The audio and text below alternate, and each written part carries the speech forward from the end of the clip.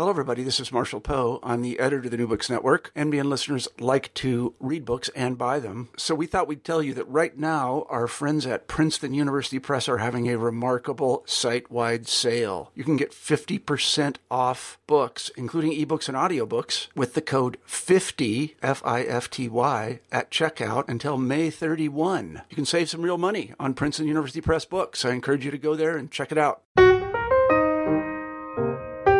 Welcome to New Books and Biography. I'm Oline Eaton. Today I'm going to be talking with Ingrid Carlberg about her new book, Raoul Wallenberg, The Heroic Life and Mysterious Disappearance of the Man Who Saved Thousands of Hungarian Jews from the Holocaust. The winner of the August Prize for Nonfiction, the Axel Hirsch Prize for Biography, it was recently published this past March in English. Hi, Ingrid. Thank you so much for joining us for New Books and Biography. I wonder if you could just begin by telling us a bit about yourself. Well, my name is Ingrid Carlberg. I live in Sweden. Welcome to New Books and Biography. I'm Oline Eaton. Today I'm going to be talking with Ingrid Carlberg about her new book, Raoul Wallenberg, The Heroic Life and Mysterious Disappearance of the Man Who Saved Thousands of Hungarian Jews from the Holocaust. The winner of the August Prize for Nonfiction, the Axel Hirsch Prize for Biography, it was recently published this past March in English. Hi, Ingrid. Thank you so much for joining us for New Books and Biography. I wonder if you could just begin by telling us a bit about yourself. Well, my name is Ingrid Carlberg. I live in Sweden. I'm the author of several nonfiction books. I've been a journalist in Sweden for 20 years. Employed by the largest Swedish morning paper, Dagens Nyheter, and I am also honorary doctor at Uppsala University in Sweden. So we biographers wind up spending a lot of time with the people that we're writing about. And I wonder, how did you first hear about Raoul Wallenberg and what drew you to him as a biographical subject? Being a Swede, of course, the name Raoul Wallenberg was familiar to me, but I was struck a few years ago, or at least 7 years ago, I was struck by the fact that there was certain silence around Raoul Wallenberg in Sweden, and that no one actually had produced an ambitious, the ambitious story on his life for a Swedish audience. There are not so many books written by Swedish authors about Raoul Wallenberg. I discovered that there were actually more books written about Raoul Wallenberg by foreign authors. Oh, wow. You get the impression that the interest might be even greater abroad. And that has several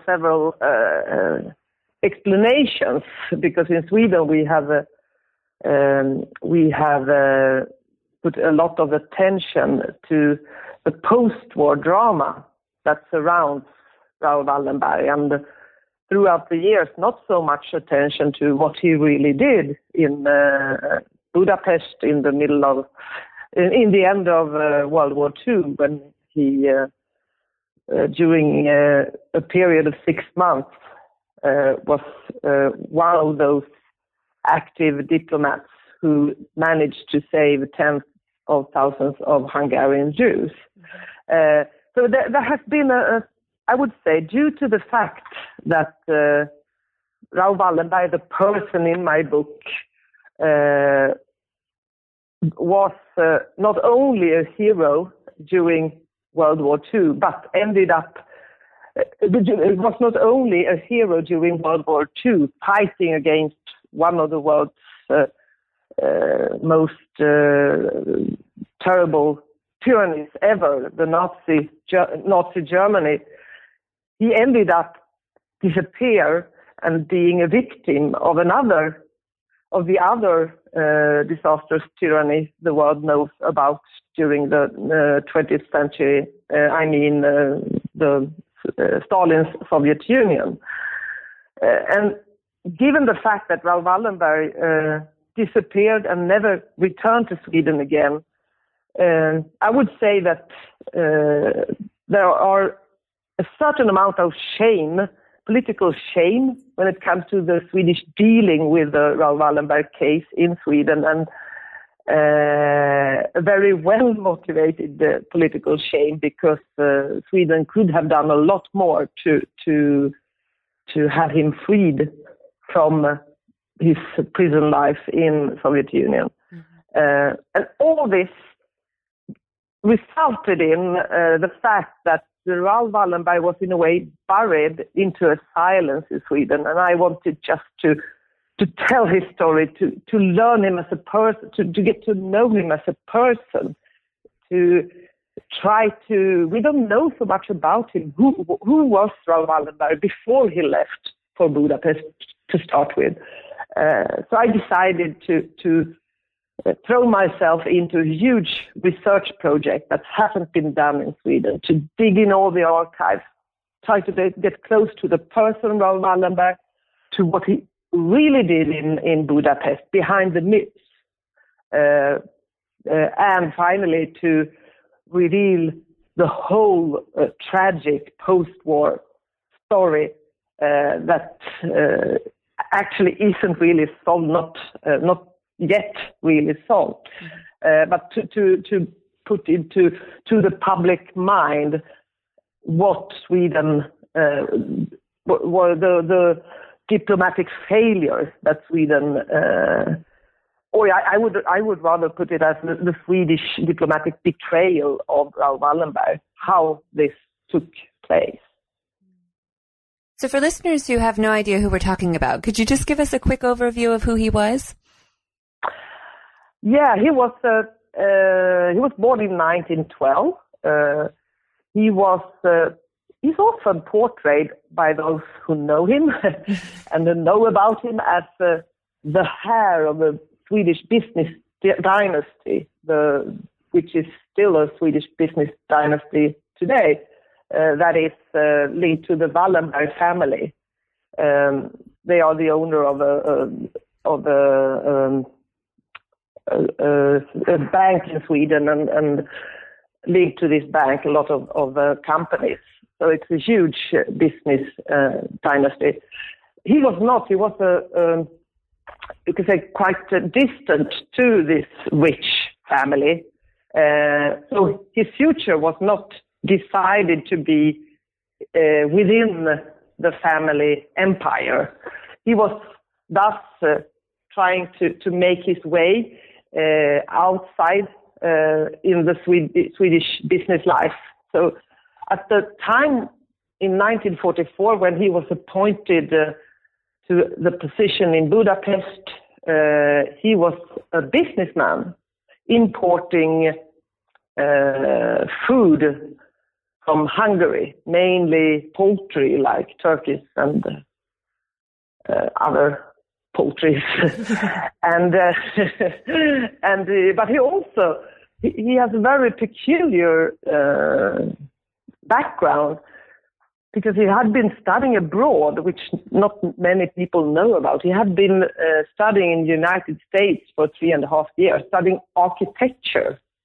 He was interested in architecture and had a great artistic talent. So, but his main purpose in life was to succeed in business. So he was a businessman. But during the war, and especially in 1944, when Germany occupied Hungary, suddenly the disastrous humanitarian catastrophe, the Holocaust, came very close to Raoul Wallenberg, because he worked with a Hungarian, his boss at this Hungarian import-export firm was of Hungarian origin, and he was also Jewish. So suddenly the problem, the mass deportations that took place very soon after this, the German invasion of Hungary, became a very urgent matter for Raoul Wallenberg in his everyday life. And he ended up, since he had this experience, he had been to Budapest several times, and when the American War Refugee Board searched for collaboration with neutral states in a very hastily decided rescue missions for Hungarian Jews in Hungary. Raoul Wallenberg ended up being the one who volunteered to take this position, to go down to Budapest and administer this Swedish-Hungarian rescue mission. So he was appointed second secretary at the Swedish legation and suddenly became a diplomat without any diplomatic experience whatsoever. But his main mission was to administer this rescue mission with money from the United States and the diplomatic formal position from Sweden. And that's what he did during 6 months. And after, when the Russians came to Budapest, the Russian troops arrived in Budapest in January 1945. He believed that he could seek collaboration with the Soviet army in rescuing 2 ghettos in Budapest. But he made a misjudgment there. He voluntarily sought contact with them, but he ended up arrested. And he was taken to Lubyanka prison in Moscow and ended up imprisoned. We know that he was alive for 2.5 years, but during which time he might have been released, of course, but he never came back to Sweden. So his destiny, we still don't know exactly what happened to him. Mm-hmm. So this brings up an interesting point, that gaps are a special challenge to a biographer. So how do you deal with that? Because here you've got a story with an unclear ending, but were there also any other especially perplexing points in the story of his life that that you sort of struggled to fill or figure out what happened? Yeah, there were a lot of gaps in his life, not only the period after he disappeared. I tried to reconstruct, you try to find all possible archives that could shed light or give light on certain periods.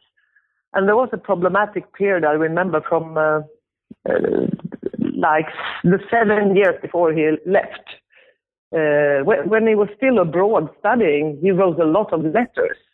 So you got his personal descriptions of his stay in the United States, for example, or even during his childhood, there were a lot of letters written. But when he returned to Stockholm in the end of the 30s, he ended his letter writing because all his relatives were in Sweden. And it had, before I wrote this book, been quite unclear what both his personal life before he left and his professional life. His sister, his half-sister, 95 years old, is still alive and was, of course, also when I wrote the book. So I started by visiting her for lengthy interviews, 2 hours every second week. She was old, so we couldn't talk longer than 2 hours every time. But she told me that I don't know enough when it comes to his professional life, and I have memories from his personal life, of course, when he came back to Sweden, but not enough. And then she told me, I think you should call his cousin. He's 100 years old. But please do. And I told myself, you don't call a person who's 100 years old. So I remember that I waited. I hesitated for a couple of weeks, and then I started to try to find a relative who could tell me how to move forward. Mm-hmm. And when I finally found a relative to this 100-year-old cousin, he said, "Oh, Lennart," that was his name. Mm-hmm. "Just call him." And then I called the 100-year-old Lennart, and Lennart said, "Oh, well, let's see, next week, Wednesday, could you come in the morning? Because in the afternoon I have a meeting in town." And then I went to Lennart, and he had kept for all his life a certain amount of letters between him and Raoul Wallenberg, photos from their weekends out with his sailing boat in the Stockholm archipelago. Oh, wow. And he had decided, I am 100 years old, this seems to be a serious woman. So he allowed me to scan all this, and I could, better than before, fill gaps during that period. So that is just an example. Mm-hmm. You need to be lucky, but you also need to work hard and follow every trace to fill those gaps. Yeah. This is really one of the joys about working in fairly recent history, is that there are still people who you can interview. And that's such an enriching project, I find, to the work that we can produce, is speaking to people who have memories of it. Yeah. Mm-hmm. But still, I always blamed myself for not having this idea earlier. Yeah. When, I started my research on this book in 2009. And I think 1 month before I learned about the death of Raoul Wallenberg's half-brother, and I hadn't yet been in contact with him. I phoned him, as I understand, nearly the same day as he died. Mm-hmm. And then you start to question, why has no one done this in depth from a Swedish perspective? Because it's only if you live in the country and if you speak the language that you can do the deep research that is necessary to depict this in my person, Raoul Wallenberg. Mm-hmm. Were there any other sources that were especially helpful? Are there archives in institutions? Yeah. Mm-hmm. Private archives. Mm-hmm. I used a lot of private archives, the archives of Raoul Wallenberg's closest family, his half-sister. They have also gathered a lot of material in the Swedish National Archives on Raoul Wallenberg, a private archive on Raoul Wallenberg in Stockholm. You do, of course, have the whole huge Swedish Foreign Ministry Act on Raoul Wallenberg and his disappearance. You have the telegrams between Sweden and Budapest when it comes to the rescue mission. You have the Russian archives.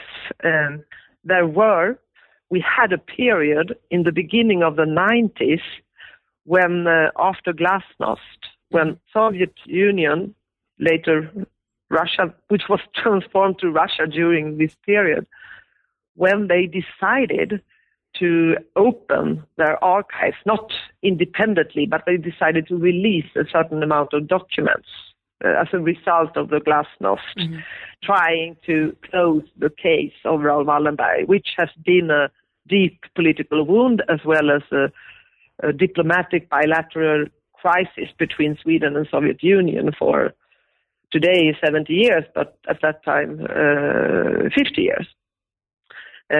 So there were quite an interesting amount of documents released in the beginning of the 90s before the Russian archives were closed again. Mm-hmm. And after that, we haven't really got anything new out of just some very small details, but no new documents of importance from the Russian archives. But that pile of documents was also very important, of course. Finally, I would like to mention the discovery of Raoul Wallenberg's stepfather. His own father died before he was born, so he never met his own father. But he when he was 6 years old, his mother remarried. So he grew up with a stepfather, and his name was Fredrik von Dardel. He decided after a while to write a diary on the search for Raoul Wallenberg. Mm. So all what the family did to try to get him released, and their problems to deal with the Swedish Foreign Ministry, who was too hesitant all the time. you can follow that process in his extremely moving diaries, where he have added all copies of outgoing and incoming letters.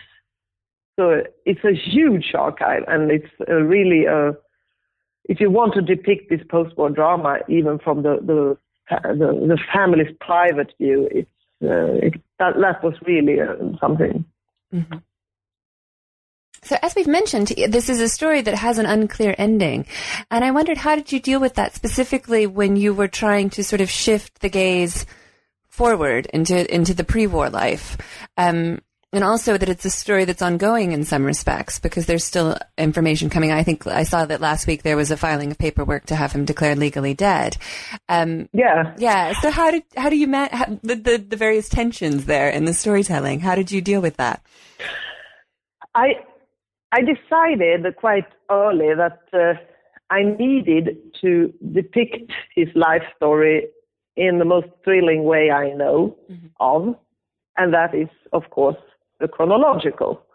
And I wanted to do, I have written a narrative, which is, it can be read like, it's non-fiction, but it's storytelling. But in the same way, same time as I wanted to write the story as a, it can be read as a thriller, you could say so, but everything is based on facts. So I have a footnote to every claim I make. If I write that he suddenly hesitated, then I know that from something he has written in a letter. So I was very keen to go very, very close to facts, not to, create dialogues, etc. And when I had decided to write this story chronologically, I had that problem you mentioned. How do I deal with this unclear ending? How do I deal with the facts that have come later on when I do depict the very moment? And I could then just tell you that the traces from Raoul Wallenberg ends in 1947. We know today that he lived up until 1947, but we don't know. And there are claims from the Russian side that he that came later on in 1957. They for the first time admitted that Raoul Wallenberg had been in a Soviet prison. Up until then, they didn't admit that Raoul Wallenberg even was known to them. So I had to deal with the fact that when I write about 1947, I know that I know what the truth, the claim that will come in 10 years, but how do I write about it then? And I decided never to lose track on the chronological, the pace, but to add known facts from later on to the story. That made it possible for me, for example, to write about his life in prison. Although in 1947 we didn't know that, but we know it from later. I don't know if this is an answer to your question, but yes, no, it is. Yeah. And then I when I came to the very date of the 17th July 1947, when the Russians still today claim that he died a natural death, I just took out the facts that were undisputable. So what do we know? And then I wrote the story on the facts we know. And I also chose to in my book, to add between the chronological chapters some, I could call it more journalistic visits, where I depict my research and my meetings in short passages in present time. And I could also deal a bit with what later happened in those short passages between the chronological story. And I've tried to create a tension there, so it would be clear for the reader. So you are the one to decide if I managed. No, this was going to be my next question, was about the structure of the book, and in particular how it's divided into the 3 parts, with the questions: what makes a person, what makes an act heroic, and what determines a person's fate, and then also the insertion of the passages in the present day, which I thought were really cool. But I was curious how you came to settle upon this as a way to tell the story. Confronted with this huge perspective of depicting such a long period, I wanted to tell the story from his birth up until today. I was faced with the question on how to structure it, of course. And I realized after a while that I wanted to write the book in 3 parts, which is not that sensational, not such a sensational idea maybe, but that I would divide the story into 3 parts of equal size when it came to pages and how length of the story in my book. So basically, if it's a book on, it's about 600 pages, then I would devote 200 pages to each part. And the first part, I decided, would ask the question, what makes a person? Because to understand who the person Raoul Wallenberg was in Budapest in 1944, you need to follow him. What created him? What kind of details in his life decided the kind of personality he was, which made it possible for him to do what he did in Budapest? Mm-hmm. And I decided that this must be the first part, up until his departure for Budapest. What makes a person? And this part thus covers 31 and a half, or 32 years, basically. Mm-hmm. So he was very young. He was only 32 years during this 6 months in Budapest, which you don't really realize. Yeah.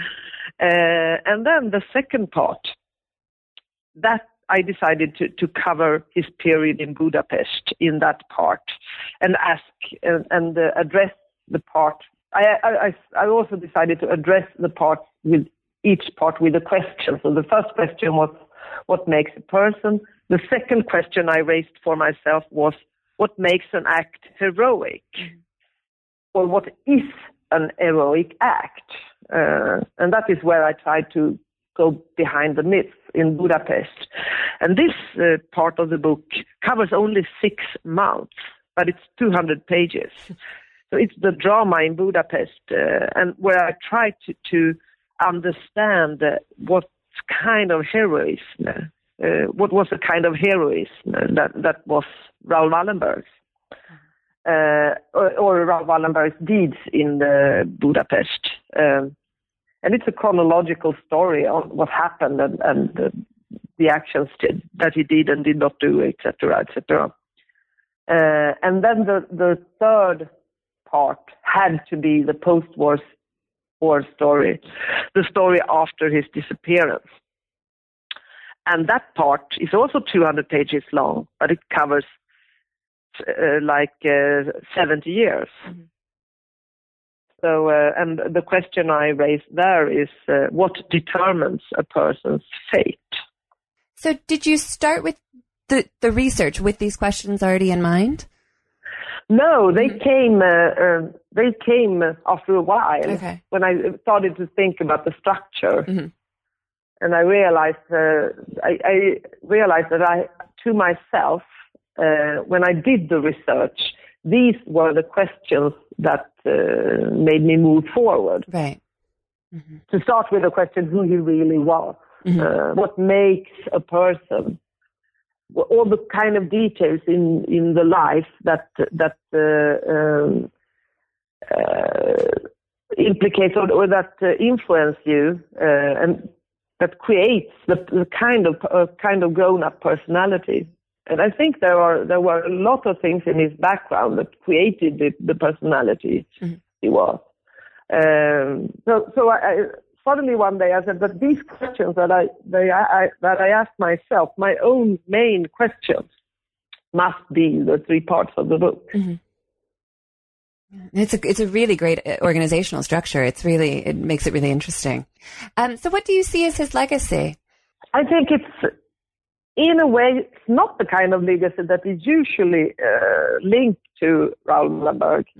Because it's often said that Raoul Wallenberg, that one person can make a difference. And that is true. He was, in a way, it's true, but it's not his legacy to me. Because what he did when he came to Budapest was to show the strength of collective work. He was an organizer. He built an organization that was very well functioning in Budapest during these chaotic circumstances. In the end, he had 350 persons employed, and he also collaborated with other neutral diplomats in an effort that mainly has as its heroic countenance this collaboration and this collective and bureaucratic triumph. You could say that he managed to confront Eichmann's evil bureaucracy with a bureaucracy of good. So he dealt the way he dealt with the situation, the way he organized rescue efforts, the way he showed that when tens of thousands of people are fleeing from absolute evil, when at this point you cannot stay with political talks or negotiations. You have to act, to organize and deliver help for people on site. He decided, he demonstrated that in a very clear manner. And I think that today, when you view upon what's happening today in the largest refugee crisis we have since World War II, this is exactly what lacks. We have a lot of political declarations, we have a lot of roundtables and long discussions and strange political decisions, but this ability to act, to organize is not that impressive. Okay, well, thank you so much for joining us. Thank you for calling me. Been listening to an interview with Ingrid Carlberg about her new book, Raoul Wallenberg, The Heroic Life and Mysterious Disappearance of the Man Who Saved Thousands of Hungarian Jews from the Holocaust. I'm Oline Eaton. This is New Books in Biography. Thanks for listening.